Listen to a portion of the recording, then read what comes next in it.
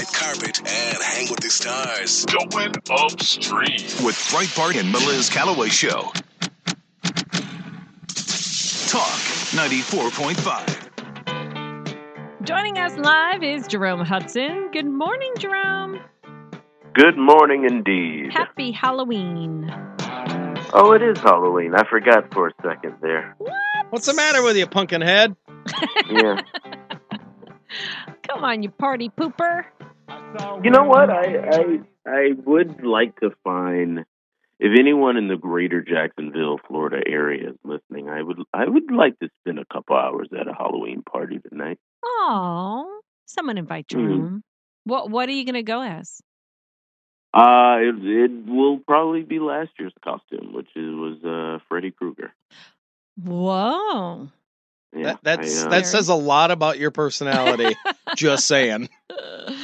So Jerome, I really was. I just am so I guess annoyed with this former SNL writer Kevin Brennan. A lot of people have been sharing excerpts from Matthew Perry's book about how he's turned his life around and how he's really helped people. I really didn't know that about him, and I learned so much about him. I wish I knew while he was alive, and passed away. We don't know how. We found out yesterday. The coroner said the cause of death is deferred for now. But what do you make of people like Kevin Brennan? Mocking. I mean, he says he wasn't mocking, but kind of saying, "I love it when junkies die." This. Where does that come from? Yeah, he wants to be funny. He wants to be funny. It's a very dark place. I'm sort of the on the Francis Foucault free speech spectrum, which basically is anybody can say anything that they want at any point in time. Maybe unless it's pro-Hamas rallies at publicly funded collegiate institutions. But aside from that, I mean, Matthew Perry had an amazing life in every sense of the word. Superstardom to addiction to alcohol and prescription drugs that I think would have killed and maybe has killed a lot of people. And he pulled himself out of it. And like you said, he inspired many, many people, addicts, former addicts, people struggling with really dark stuff. And he passes away. And I was at a restaurant in Medellin, Colombia, and it was just so tragic. It was just my sense in the moment when I saw the report. Well, my first reaction was, "Thank God I'm on vacation." Exactly. But I was just like, there's something deeply, maybe darkly poetic about a man who rose from the deepest, darkest corners of addiction, which, if you've never seen that type of addiction to alcohol or pills or drugs, or you've never been close to someone dealing with it, it's life changing, and he passes away, and then you got this former SNL writer who says, "I do love it when junkies die." I mean, it's just, yeah. But it just goes to show. I don't know what good. It doesn't do any good. Yeah, it doesn't do any good. It just goes to show, the true heart of Hollywood. And you mentioned free speech, and hate speech, like we see on the universities. And I always feel like I love the fact that people act like this because it tells me who they really are. And then it tells me who to write off and who to engage with, who to support. I love it when people really show who they are, but we have to pay attention.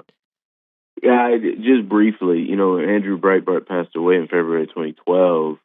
There was a very clarifying moment for a lot of people at the company because they did not waste any time to literally dance on his grave. Wow. And workers?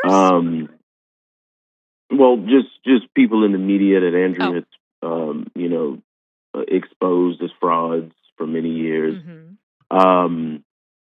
And like you said, I mean, I think light or sunlight is the best disinfectant. Mm-hmm. But it's overwhelmingly though the response to the tragic death. I mean, 54 has got to be. I don't know how Nick feels about this. Well, we're both 54, he and I. Oh, well, you don't look it, and Nick does. So, Hey, pumpkin head.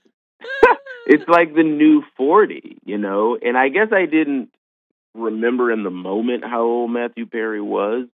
But look, I mean, it's an amazing legacy, and you don't want to see, you know what I mean? It's like when Tiger rose from all of his largely self-imposed darkness. Yeah. You know what I mean? Yeah. You want to see Matthew Perry just, fully dismount and stick the landing. Mm-hmm. But it just doesn't work out that way, I guess. Because he was essentially a good guy.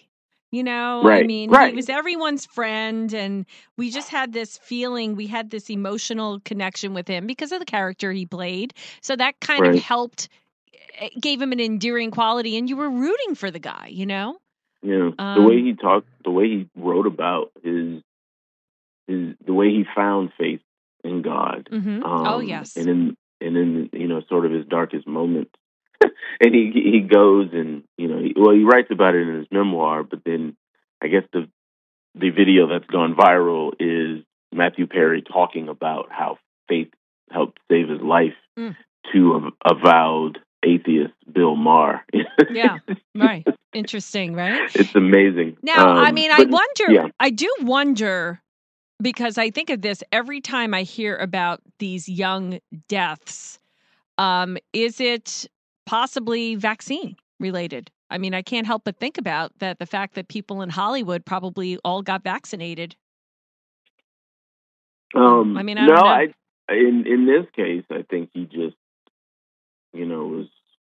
was high and, feeling really good in that hot tub. And some people say suicide. Have you heard about the suicide rumors that are floating around? That's the thing. I mean, the coroner autopsy has been complete, but they've deferred. They didn't. Would they have known a heart attack? I wonder. Well, I think they just want to see the toxicology report. Police said there was no apparent vestiges of drug paraphernalia. So I mean, I think he was just smoking and drinking. Just the good old regular stuff. And I thought that was provided for. Kind of weird that that smelly cat girl, she said Kudrow, right? What's her name? I forget her name. Kudrow, yeah, whatever her name is. I don't know.